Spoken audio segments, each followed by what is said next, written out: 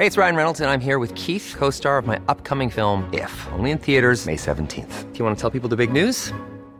All right, I'll do it. Sign up now and you'll get unlimited for $15 a month and 6 months of Paramount Plus Essential Plan on us. MintMobile.com/switch. Upfront payment of $45 equivalent to $15 per month. Unlimited over 40 gigabytes per month. Face lower speeds. Videos at 480p. Active Mint customers by 531.24 get 6 months of Paramount Plus Essential Plan. Auto renews after 6 months. Offer ends May 31st, 2024. Separate Paramount Plus registration required. Terms and conditions apply if rated PG. Many of us have those stubborn pounds that seem impossible to lose, no matter how good we eat or how hard we work out. My solution is PlushCare. PlushCare is a leading telehealth provider with doctors who are there for you day and night to partner with you in your weight loss journey. They can prescribe FDA-approved weight loss medications like Wegovy and Zepbound for those who qualify. Plus, they accept most insurance plans. To get started, visit plushcare.com/weightloss. That's plushcare.com/weightloss.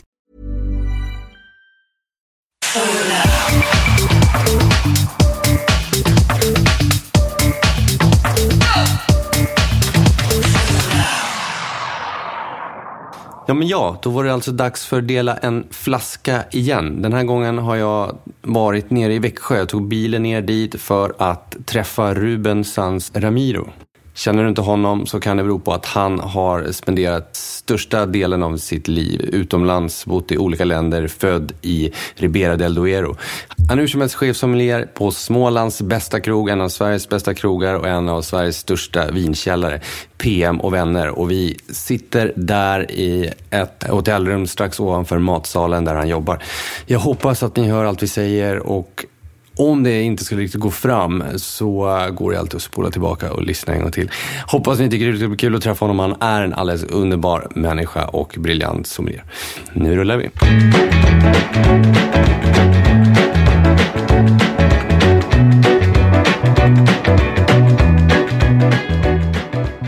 I'm very pleased to be able to say to you, welcome to PM and Banner. And welcome to Växjö, Småland. Thank you very much. Does it feel like your new home? Indeed, yeah. So I moved to Sweden from New York effectively the end of March last year. And even though I was already involved and with PM, and I was able to come to PM for a few times before. And did you know the sommelier of PM, Andreas Larsson, before, or? Yes, of course. Andreas is world famous, and I had the opportunity to. First time I met him was in 2005. He was doing a lecture at a congress, the first congress in Ribera del Duero in Spain, which is actually the region where I'm coming from. And they did a first international congress in 2005, and he was one of the opponents. I think by the time he was like best sommelier of Europe, and he won quite a few competitions, and he was certainly well known then. And then after he became best sommelier in the world in 2007, certainly, I mean, he's a well-known figure in our profession. Did you compete yourself at that time, or? I never compete. Never? No. Why?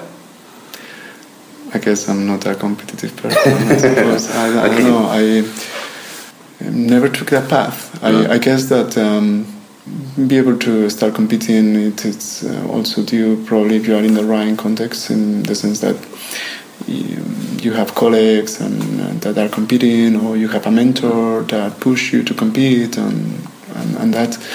And I haven't really had that through my career. So I have a tremendous respect and admiration for all of those that go through that path. And I have at the same time great hopes for one of our sommeliers here at PM and Banner, Johan Nilsson, who is part now of the Swedish sommelier team, and he's going to compete in the upcoming Nordic challenge. Yeah, he's very talented. And he's fantastic. He is really, really, really good. And pretty much put all my energy and time in studying, and I took the path of a Master of Wine and some sort of a different intellectual and study career, and that was not particularly that. Because also I was surrounded by people who were in that particular process, and I have a great mentor. Her name is Lisa Granick, Master of Wine in New York.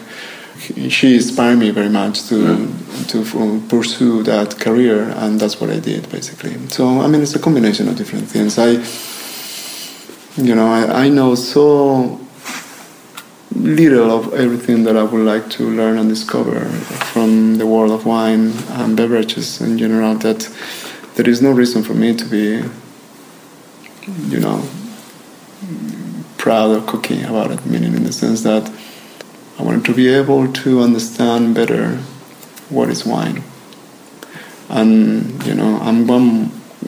I'm another passionate sommelier. I'm another passionate wine lover, and I'm another person who is there to trying to unveil the secrets and the mysteries of wine. Basically, that's how I consider myself, and I will think I must say that that's how I'm going to see myself for the rest of my life, because I don't think that life is long enough to be able to unveil all those secrets. No? So that might be the reason why you started the Master of Wine studies. Absolutely. Because it seems to never end.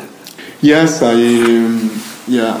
did my first assignment for the first year, and I successfully passed it.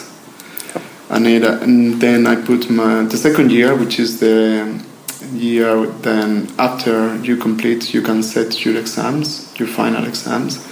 I actually just put it on hold because it is a very demanding program and very demanding studies. And you really need to feel completely on control of your time and your life and being able to be fully grounded. And as you can imagine, after cross the Atlantic and moving from New York to Sweden, to Växjö, I'm still a little bit far from it. I'm learning through the day. So as soon as I am, I have that balance in life, I will certainly continue with it and be able to progress, hopefully.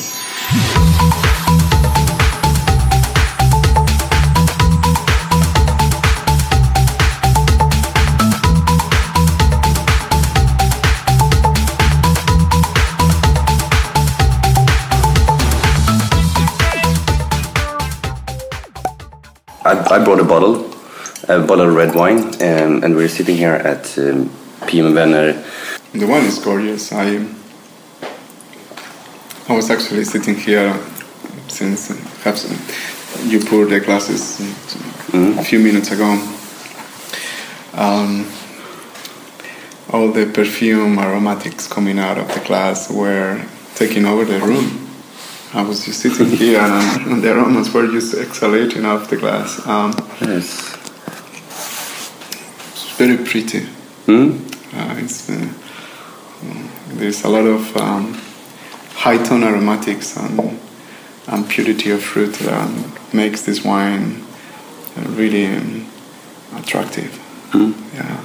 How do you usually approach a wine? I would say, I mean, by the color you can tell that the intensity of the color is not very profound in the sense it's not deep, it's not opaque. It comes probably from a grape variety that doesn't have a high level of anthocyanins or tannins. Yeah. No. So that's the first hint that we will gather from it. Then the color, I think it can tell us a little bit. I would say that just it might be going through a slightly process of developing quality, since the color is fading on the rim a little bit from ruby, just slightly. And that is often, as we know well, caused through maybe a little bit of evolution of age on the bottle, but not necessarily. Some grape varieties, they are just like that, like Sangiovese or Nebbiolo. Exactly. So I look at the wine also like food, in the sense that food is there, obviously, it's been there traditionally speaking to be enjoyed by the sense of the taste, But when I look at plate of food, I also, obviously, and everybody does that, of course, and the chefs, they want to present something visually attractive. And I like to smell the food before I'm eating it as well, because I think, there is, it really offers you an extra dimension of what is going on in the plate. Do you mind serving unfiltered wine without decanting it? It depends. I mean, I think that if the wine has a lot of deposits, I like to decant it. If I know that the wine is not going to suffer from the aeration.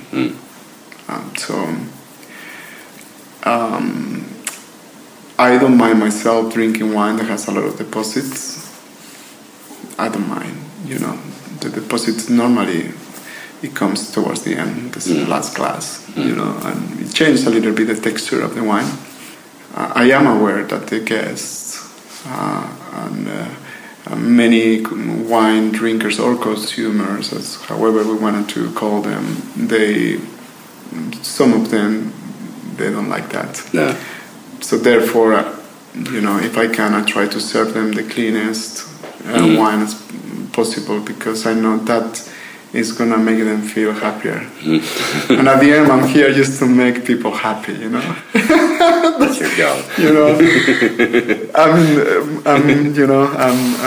I'm a sommelier in the service industry, and my studies, I study hotel and business management initially in the Universitat Autónoma de Barcelona in Spain, in Catalonia. And the first day when we walked into the class, I remember that, and vividly, our teacher says, "Okay, you know what you're here for. You're here because you want to become sales happiness, people who sales happiness, and people who make people happy. That's your final goal,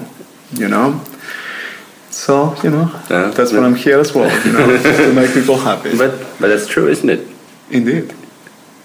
I think that. Sorry, I was actually. You were in the wine. Okay. I was in the wine. Cut. But I like that.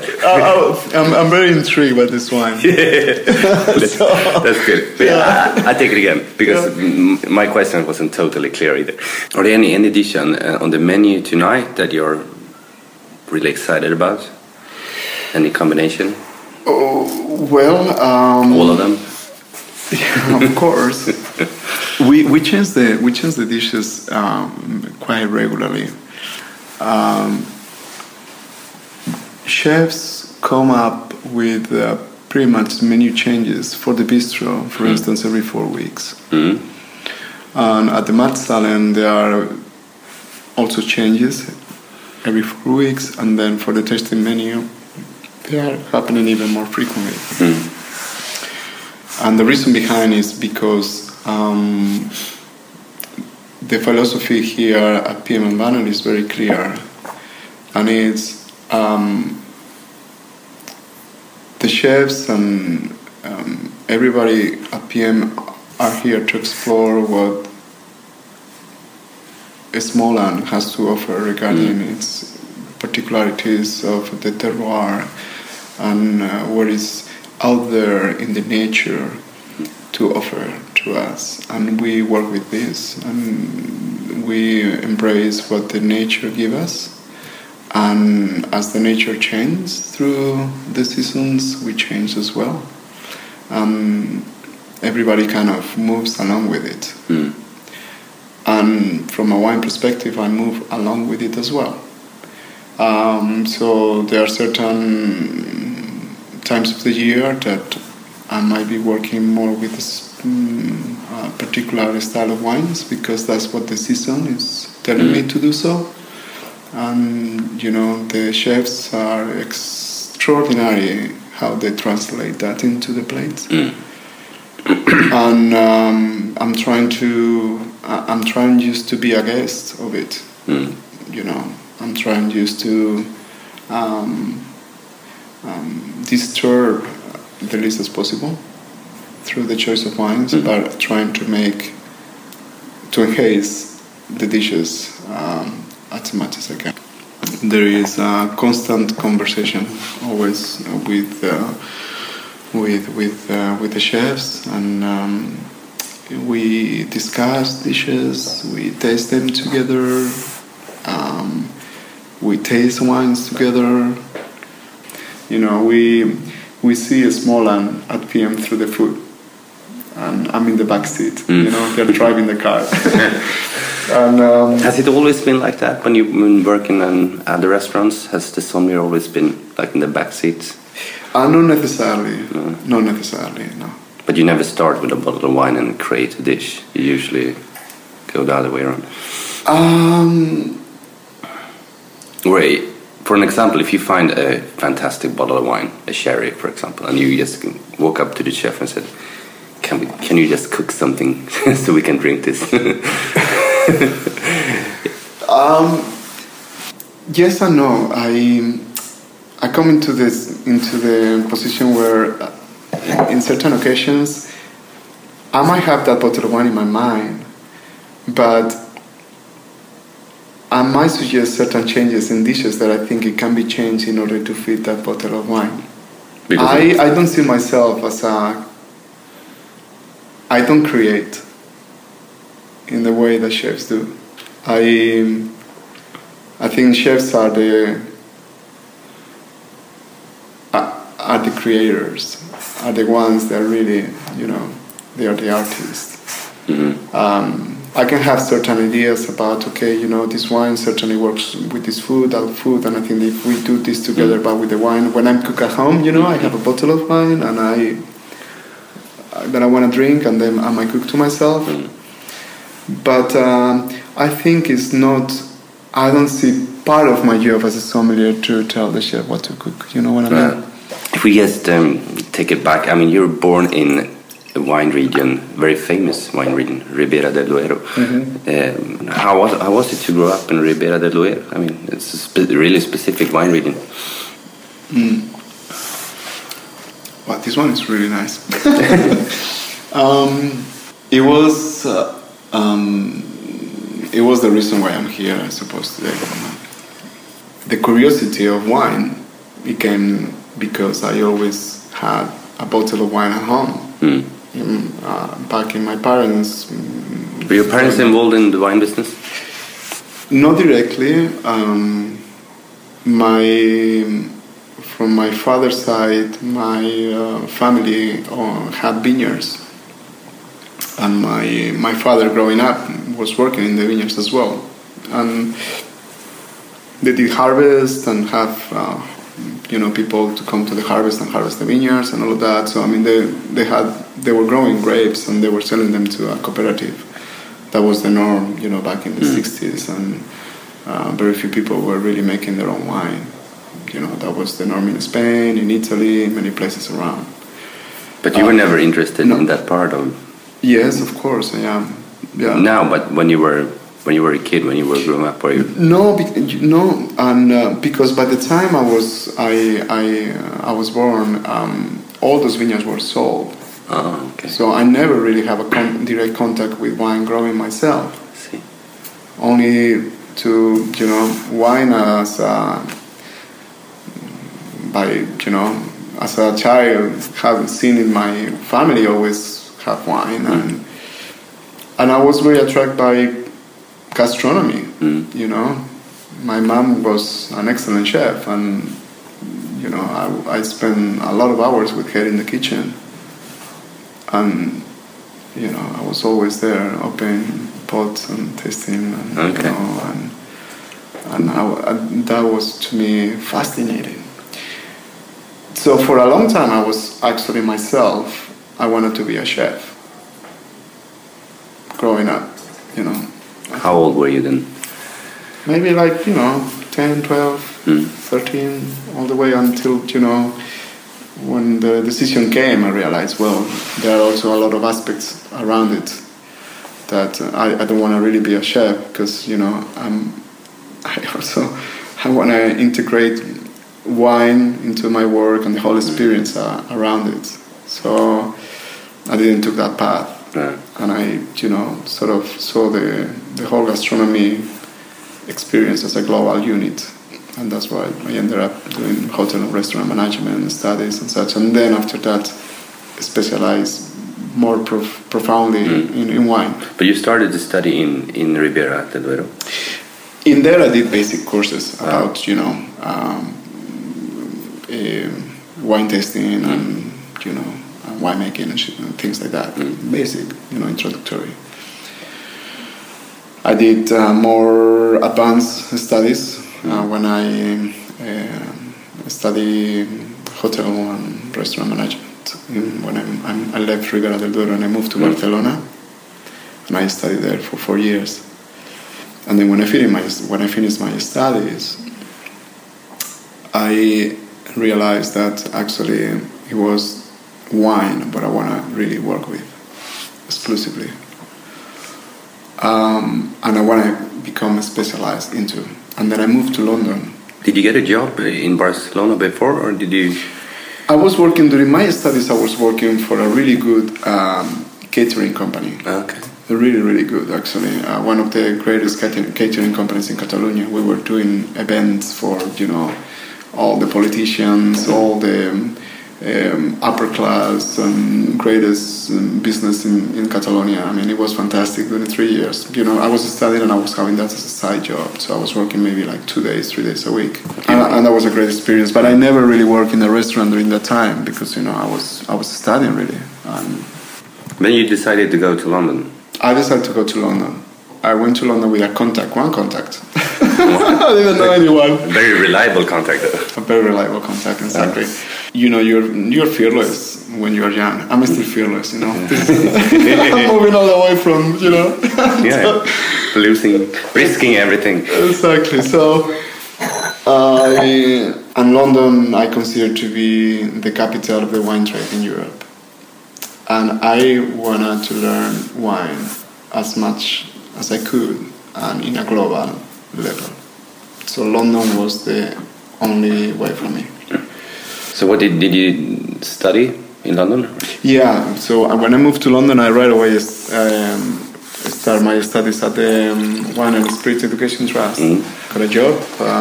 A friend of mine put me in contact with Peter Gordon, who is probably the most acclaimed New Zealand chef, who has in London now several restaurants, but I work with him at the Providors, and I work there in Marylebone High Street, and that was fantastic because I knew nothing about New Zealand and Australian wines, and that was the focus of the restaurant. And then I needed a change, and I went to work as an assistant sommelier at the Fat Duck outside of London. Fat Duck, how was that? It was extraordinary. You heard so many stories about Heston Blumenthal, and he's a brilliant person. He's a brilliant person, an extraordinary, talented chef, and probably one of the smartest people I ever met.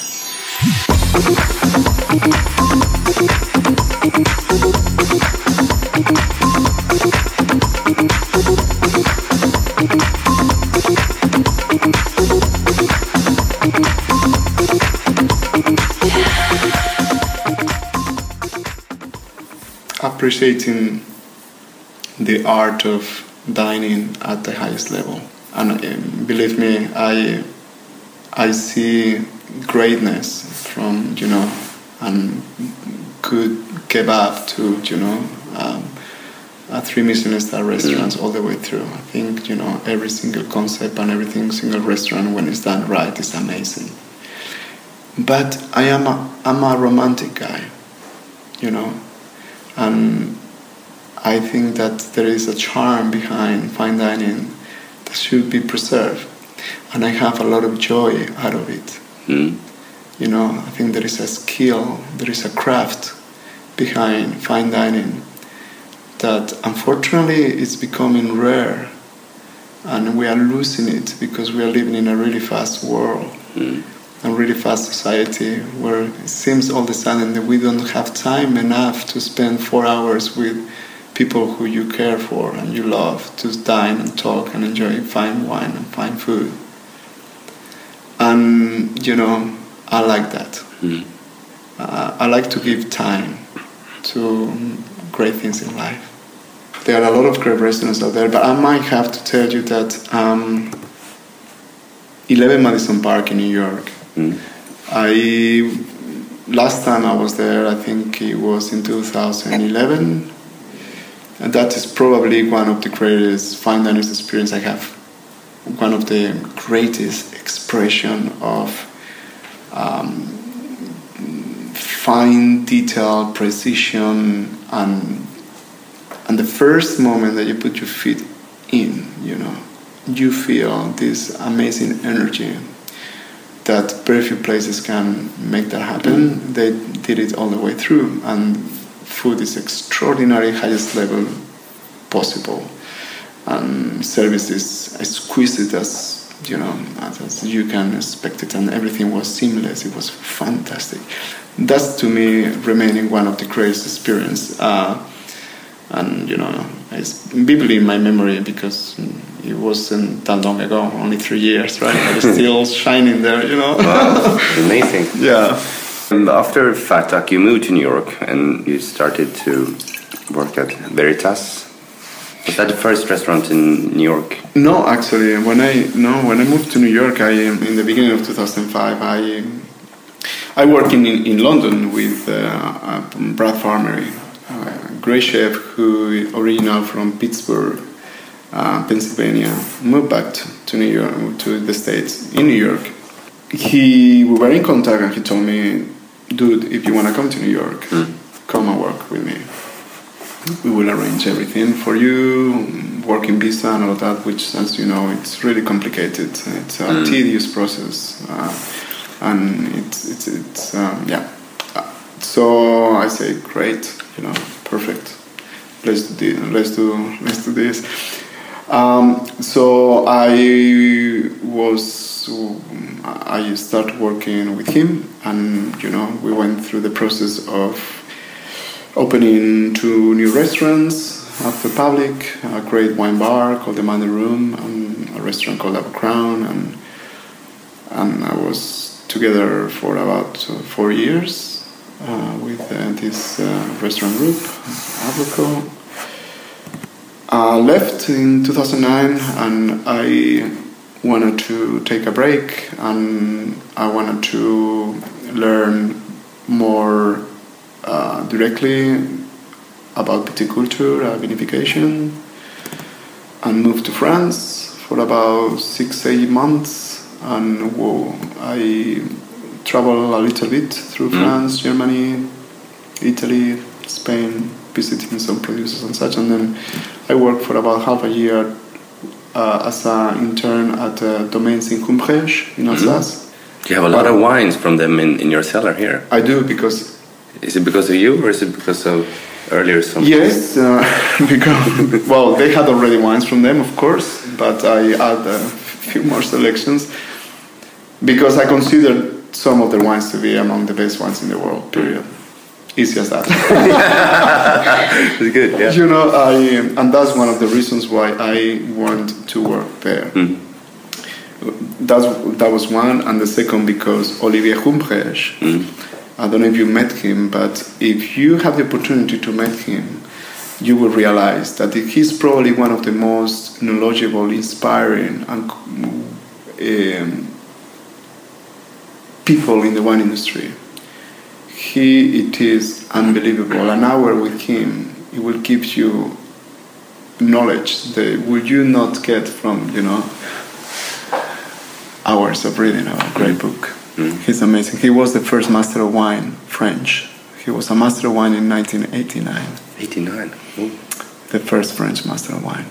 So he has a wide understanding and knowledge of wine. It is today one of the greatest experiences I ever had in my life. So yeah. How long did you stay there? About 6 months. Okay. Yeah. So I went.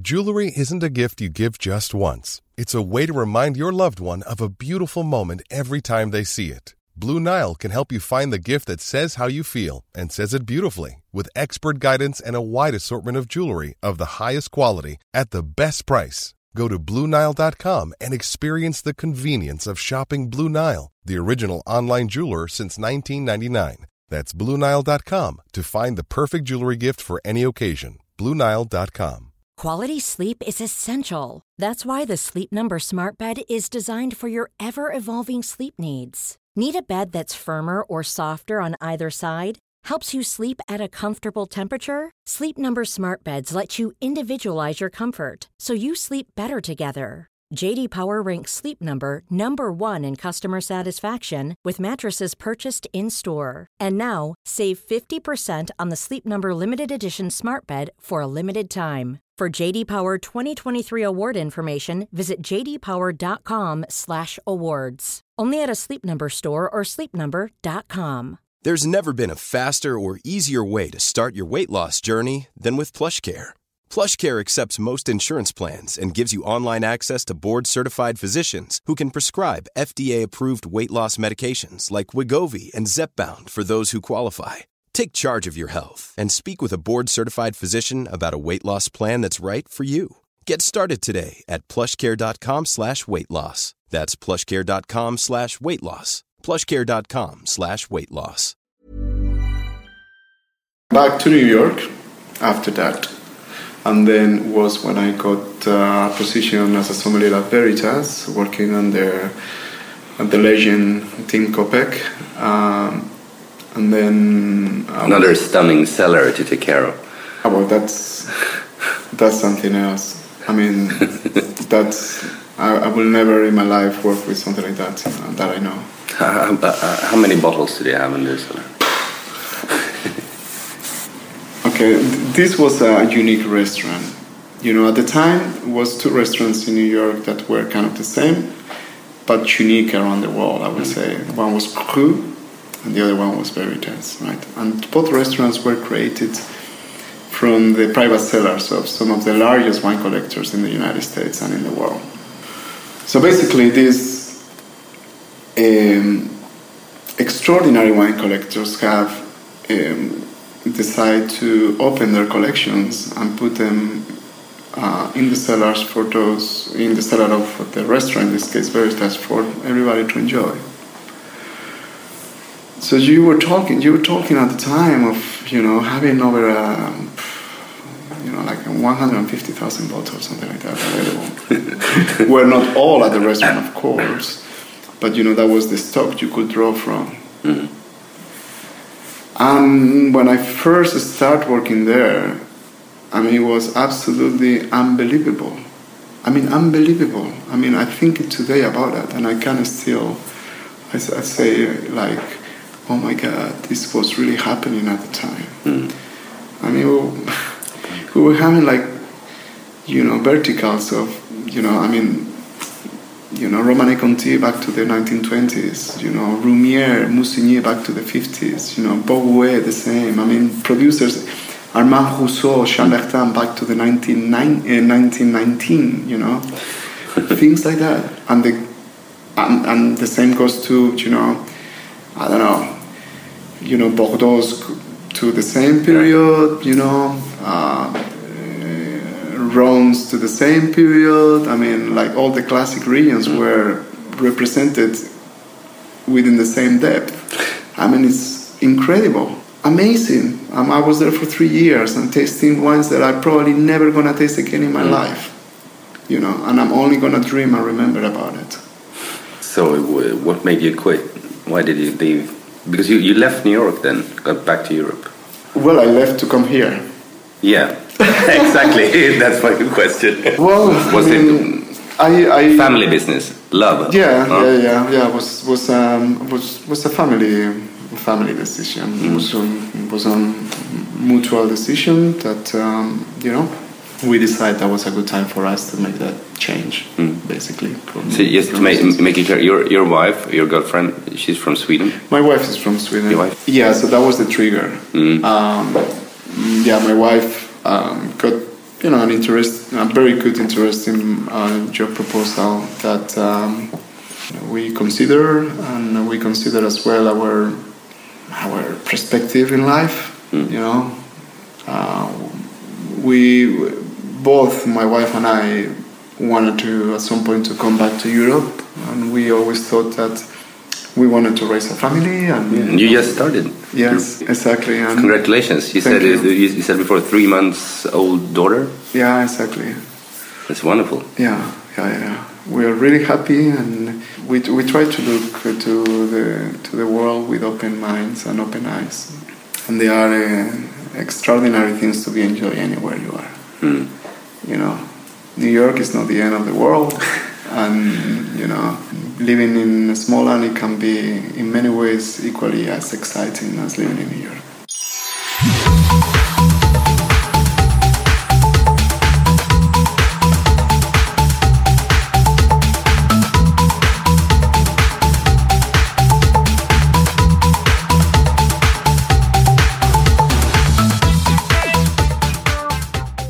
Do you have your own wine cellar collection?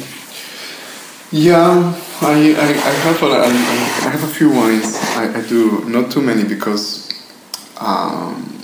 living in New York, moving around as much as I do, it makes it very difficult for you to storage wines, you know. So during my tenure in London and New York, I was very much buying wines to consume. And that's one of the greatest things as well of living in a place like New York and London. You walk down the street to your wine shop, and you can end up leaving the shop with a great bottle of, you know, whatever, you know, 10, 15, 20 years, you name it, or, you know, new release. So I was buying a lot of wines, and I was drinking them. I do, however, now have a cellar, and I have a couple of cellars, as a matter of fact. 2 places where I keep wines. It's very tiny still, because I haven't been buying wine to keep for so long, but it is something that I am doing more profusely right now.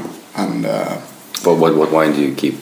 I love Burgundy. Unfortunately, Burgundy has become so expensive that I cannot really afford them as I did in the past anymore. It's very sad, but you know, buying Burgundy 5-10 years ago was half the price, and you know, it has become a really tricky to be able to afford any Burgundy. I buy a lot of Northern Rhone, Cornas, and well, not a lot, because you know, Cornas also has become kind of pricey for some of the producers that, you know, we like to have and drink. San Josef quite a bit. There you can still do a few bargains, yeah, I think. Exactly. But it's just such a huge appellation. Exactly. But you know, there are some really talented people there that can really serious Syrah.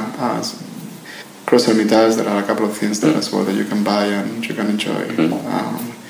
Chablis, I don't buy any white Burgundy. I do very little, but for the same reasons as red Burgundy.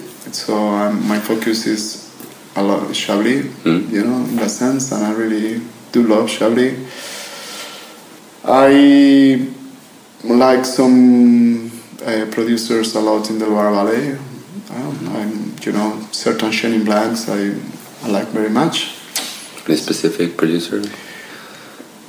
I like a lot Vouvray, if I want a delicate and crystalline style of Chenin. And, you know, I have a really soft spot for, Fourreau style, for instance, very classic. And I think his one is tremendous. If I want a richer style, I tend to lean towards Anjou and Savenier, Domaine du Clossel or something like that. Some Cabernet Francs also I like very much. I didn't always look for also one. From Loire. Yeah, exactly. To me, if there's one producer that I could be happy to drink in the rest of my life, obviously it is the ones from Foucault, Clos Rouillard, so and we do have them here, which is great. And there is a really talented grower in the Loire, in Bourgogne, called Yannick Amirault, that produce very pure, direct, elegant and fresh and crisp style of Cabernet Franc that are absolutely fantastic. I mean, Drouet, if you want a bit more rustic style, more traditional, they're beautiful as well. I mean, there are a lot of great people out there in the Loire. But yeah, the ones that are affordable, they deliver, they're great. So I go there. I mean, I love Tuscany, for instance, Sangiovese, traditional style. I like crisp, high acid driven wines, and Sangiovese delivers. I like wines that they are driven by subtlety. I like wines that are driven by finesse, driven by freshness, by elegance. I don't like loud wines. I don't like loud things in life. I don't like showy things, And wine is, and in Spain, I'm trying to look for wines that are driven by the same qualities. Are there any hidden treasures in Spain, or grapes, or blends, or styles to be? Well, I don't explored? I don't believe today there is really any hidden treasures anywhere. We live in such a global world that it takes 1 second for somebody to just post something on Facebook or Instagram, and there is not a secret anymore. Are there any regions in Spain that you would like to push or put a light on? I do, certainly. I mean, there are many of them, but I do certainly believe that some of the greatest wines will be produced and are produced today in the northwest of Spain. Yeah, Ribera Sacra, Bierzo and such. That's, to me, one of the most attractive regions in Spain. But Spain is a country as well that is been changing for the past 35 years, constantly. In many different ways, politically, and that involves socially elements and economically elements, and that affects the way you're making wine also. Everything is interconnected. And there are a lot of new, there's a new generation of producers in Spain as well that are also well-traveled, that are really knowledgeable, that they have a really wide scope of looking at wine, and that they are very open-minded and they are producing really exciting things. And I see in the near future many changes happening in Spain, in any regions, from Rías Baixas to Jerez, to Ribera del Duero, Rioja, Priorat, you name it. So, yeah, it's a really exciting country. I like very traditional Spanish wines as well. I do tremendously. Traditional Riojas and pseudo-traditional Riojas, because it's very interesting. The modern wines that appeared in the early 90s in Spain, the modern Riojas called at the time, today they're classics. Yeah. And they're great wines. And they're really old school wines. They are coming back, which is fantastic because I always love them,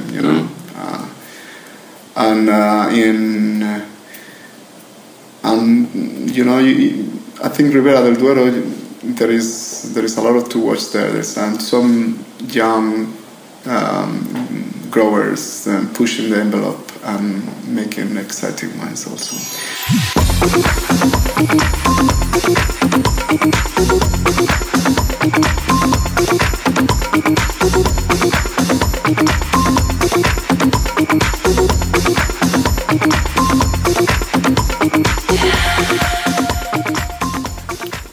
I used to do this kind of little test.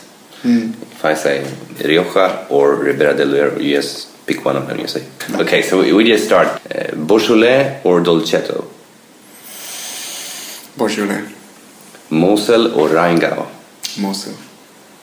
Young wine or mature? Mature. Galloni or Parker?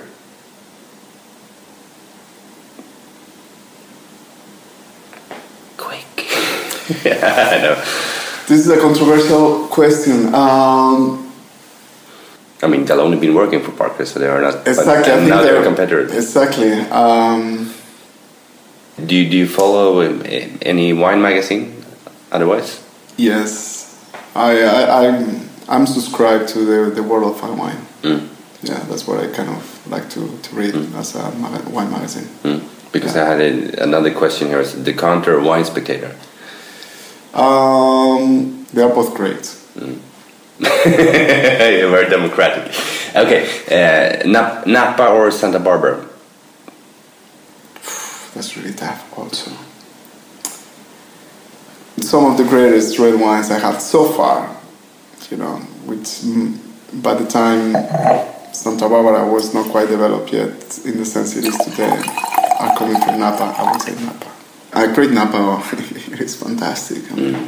Right. But I think, when you say Napa, you have a certain maybe connotation about Napa Valley, right? Exactly. Which is probably not what I'm referring to. Okay, we continue. Sweet or strong?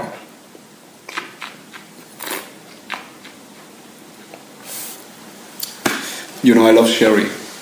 And that's a fortified wine, so... Strong. Strong. House wine or tap beer? House wine. Tasting notes or tasting memories? Both. Do you write tasting notes? I do. Do you couldn't? I do a lot, actually. It's interesting. For many, many years, I always had the smallest moleskine they produce. It's a tiny one, just, like 10 centimeters. And so it fits, it's very thin and it fits perfectly in your inner pocket of your jacket. So I have a group of moleskines with, tasting notes of wines that are really helpful for me to go back and look at it.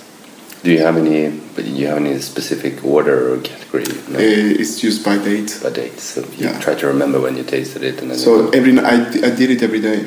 So at the end of the service, I was just sitting down and write my notes about the wines that I opened. So yeah, both tasting notes and tasting memories. Yeah. New Zealand or Australia? Oh, that's also a tough one. I would say cool climate Australia and Central Ottawa, New Zealand. How about that? That's a more specific answer. Hungary or Austria?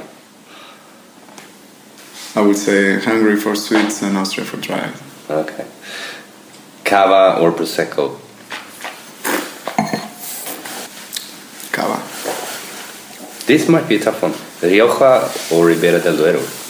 You're killing me here. I couldn't choose. I love them both. It's alright. Dry or off-dry Riesling? It really depends. For me, Riesling is one of the greatest varieties in the world that produce extraordinary wines in the whole range of the spectrum of sweetness. Dry to sweet. I think they can be beautiful both, yeah. The last one is pretty easy, I think. Champagne breakfast or wine lunch? Both. Exactly.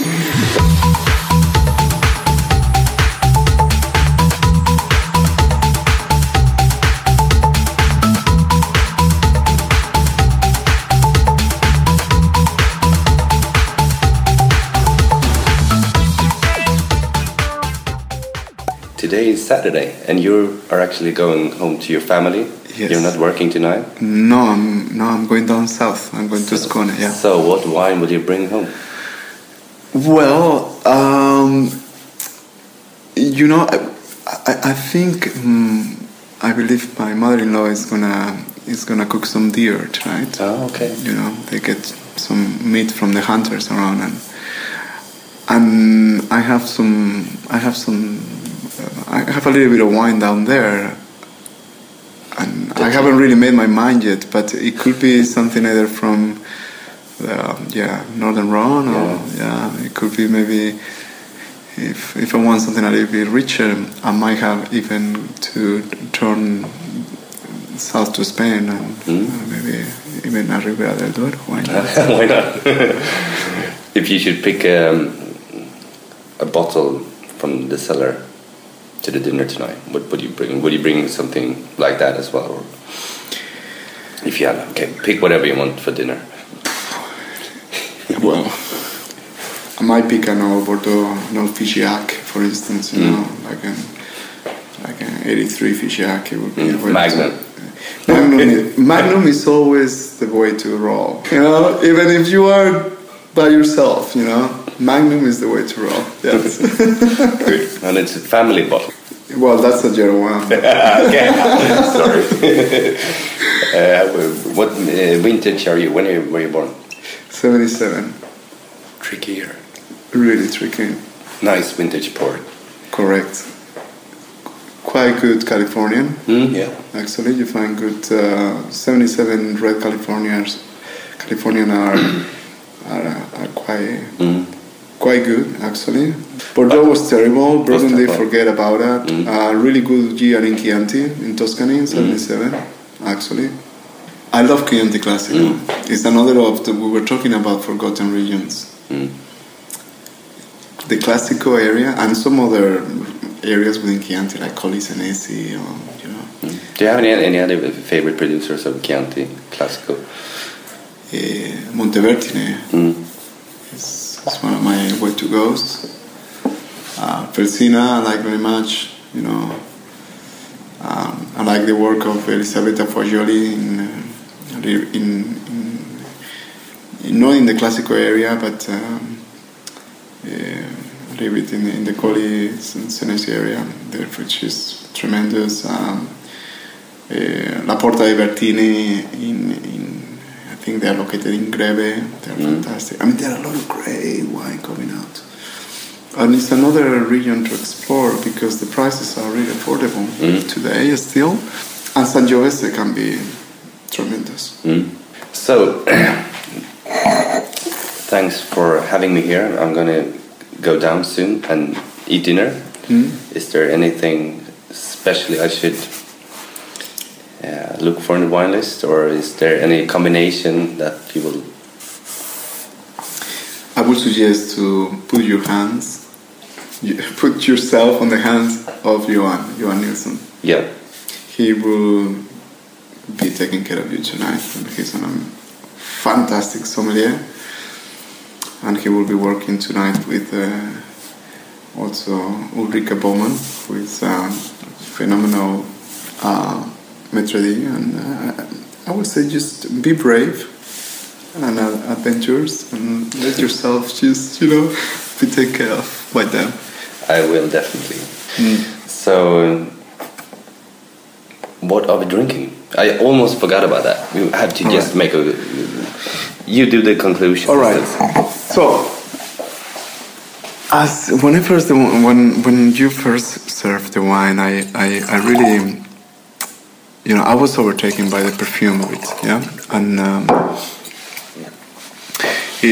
we both agreed that it's a wine made from grapes that they are fairly delicate, not a lot of tannins, there's not a lot of color and such, and so we are in the kind of Pinot Noirish family. And for a bit of time, I was, particularly when the wine was cooler, when the acidity was fresher and the alcohol was not so marked, I even considered to be in the old world I thought it could be even Grenache, because I think that the grapes that this one is made from come from a area where there is a good amount of sun and there is a good amount of warmth. It's not a cool climate wine, or if it is, it comes from a warm vintage. So I thought it could be maybe something from, the Grenache family, coming from the southern Rhone. I was even being in Spain, in certain, even Grenache high altitude, or, some other grape varieties. But as the wine started to open up, and as the wine started to warm up even more,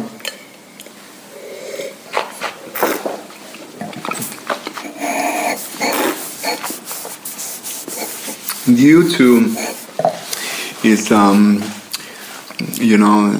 relatively warm spike of alcohol, soft tannins, ripe fruit character, obviously the perfume quality fruit that you expect from Pinot Noir and such. It kind of took me all the way across the Atlantic to California Pinot. And good thinking. And I was kind of more into, it's hard to nail it down, but maybe Sonoma Coast, or some sort of a coolish area within California, because there is a sense of refinement in the wine still that takes you, and it speaks about cool climate within a reasonable cool climate area. Very, very, very well put. And your conclusion is spot on, except you should, instead of travel that way, go the other way to New Zealand. Where in New Zealand? We're in New Zealand. All right. It's a warm climate area. We are in Martinborough. Right. So we are not in Central Otago, because that used to be quite more crisp acidity. Not that really cold vintage. It's 2010. Who is the producer, by the way? It's Martinborough Vineyards. Oh, it's one of the great, one of the greatest. Yeah. Classic, absolutely. Martinborough is one of the first vineyards, one of the first estates established in, of course, Martinborough. Really. Tremendous. I haven't tasted their wines for a while. I work a lot in the past with them, actually, and it's great, fabulous. Thank you very much to bring that. I'm not sure if they're making vineyard sites wines. I don't think so. No, they do a Chardonnay, which is also pretty good. They do this Pinot. I believe they do Pinot Gris as well, and it might be even do a Riesling. I don't recall it, but not single vineyard ones. No, they're not so much about that. It is more in Central Otago. They try to make vineyard wines, and it still is quite difficult to feel the difference when it comes to terroir. It's more, to me, it's more easy to find the producer. Yeah, I agree with you, Alf, and I think that one of the reasons also is because the vineyards are very young. Yeah. We need another 50 years in New Zealand to be able of that terroir to shine and to really, see the difference so clearly. I also, I thought, okay, you are here in Växjö, you're coming all the way from Stockholm, and you bring in a bottle of wine to share. So, since we have, I realized that we have a couple of things in common. It's our love and passion for wine, but also music. Yes. So you brought the wine, and I thought that would be a good idea to bring you the music. Okay. Good idea. So I brought you an LP for you here also playing. Wow, record. It is, of course. It's the only way to roll, man. Wow. So thank you very much. So it's very random, obviously. It's like you to pick a bottle of wine. What the hell, I'm gonna pick. But I brought a record for you. Also. And it's in a brown bag. I like that. It is from a store in San Francisco. Yeah. Wow. I don't know. You might ever have it. I don't know. No, I don't have it. Ambient 2, the Plateau Mirror, Harold Budd and Brian Eno. But this is a rare record. It is an American edition, and Wow. I'm also DJ a little bit sometimes. Not as much as you do. But I'm really much into electronic music, of course, and very much into all sort of kind of experimental and ambient music. Yeah, also he's from like the 70s. godfather of electronic music. So, he started to produce ambient music in 1975 when he was in the hospital and such, and this is the second release of his ambient series. And, I have 2 copies of it. I'm going to bring you one. Thank you very much. Hoping that you don't have one already. No, I don't. And let's finish this podcast with just listen to it. That would be awesome.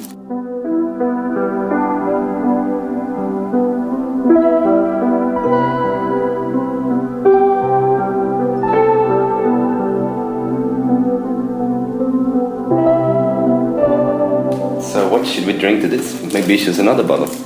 Yeah, we should go now to Burgundy. Yeah. Thank you very much.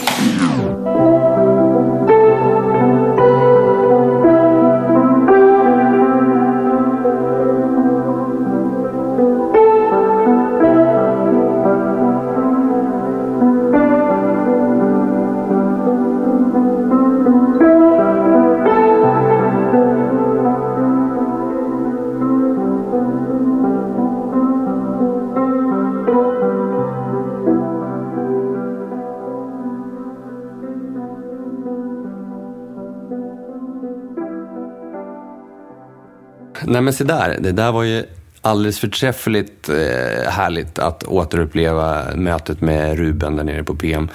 Har ni vägarna förbi Växjö så missa inte. Ta in, käka en middag på PM, snacka med Ruben och beställ någonting från den fantastiska vinlistan.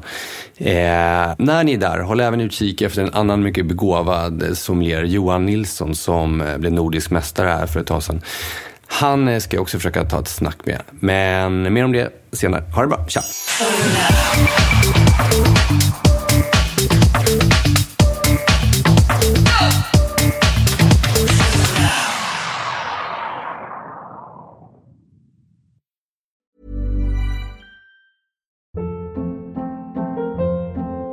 Hold up. What was that? Boring. No flavor. That was as bad as those leftovers you ate all week. Keke Palmer here, and it's time to say hello to something fresh and guilt-free. Hello Fresh. Jazz up dinner with pecan-crusted chicken or garlic butter shrimp scampi. Now that's music to my mouth. Hello Fresh. Let's get this dinner party started. Discover all the delicious possibilities at hellofresh.com. Planning for your next trip? Elevate your travel style with Quince. Quince has all the jet-setting essentials you'll want for your next getaway, like European linen, premium luggage options, buttery soft Italian leather bags, and so much more. And is all priced at 50 to 80% less than similar brands. Plus, Quince only works with factories that use safe and ethical manufacturing practices.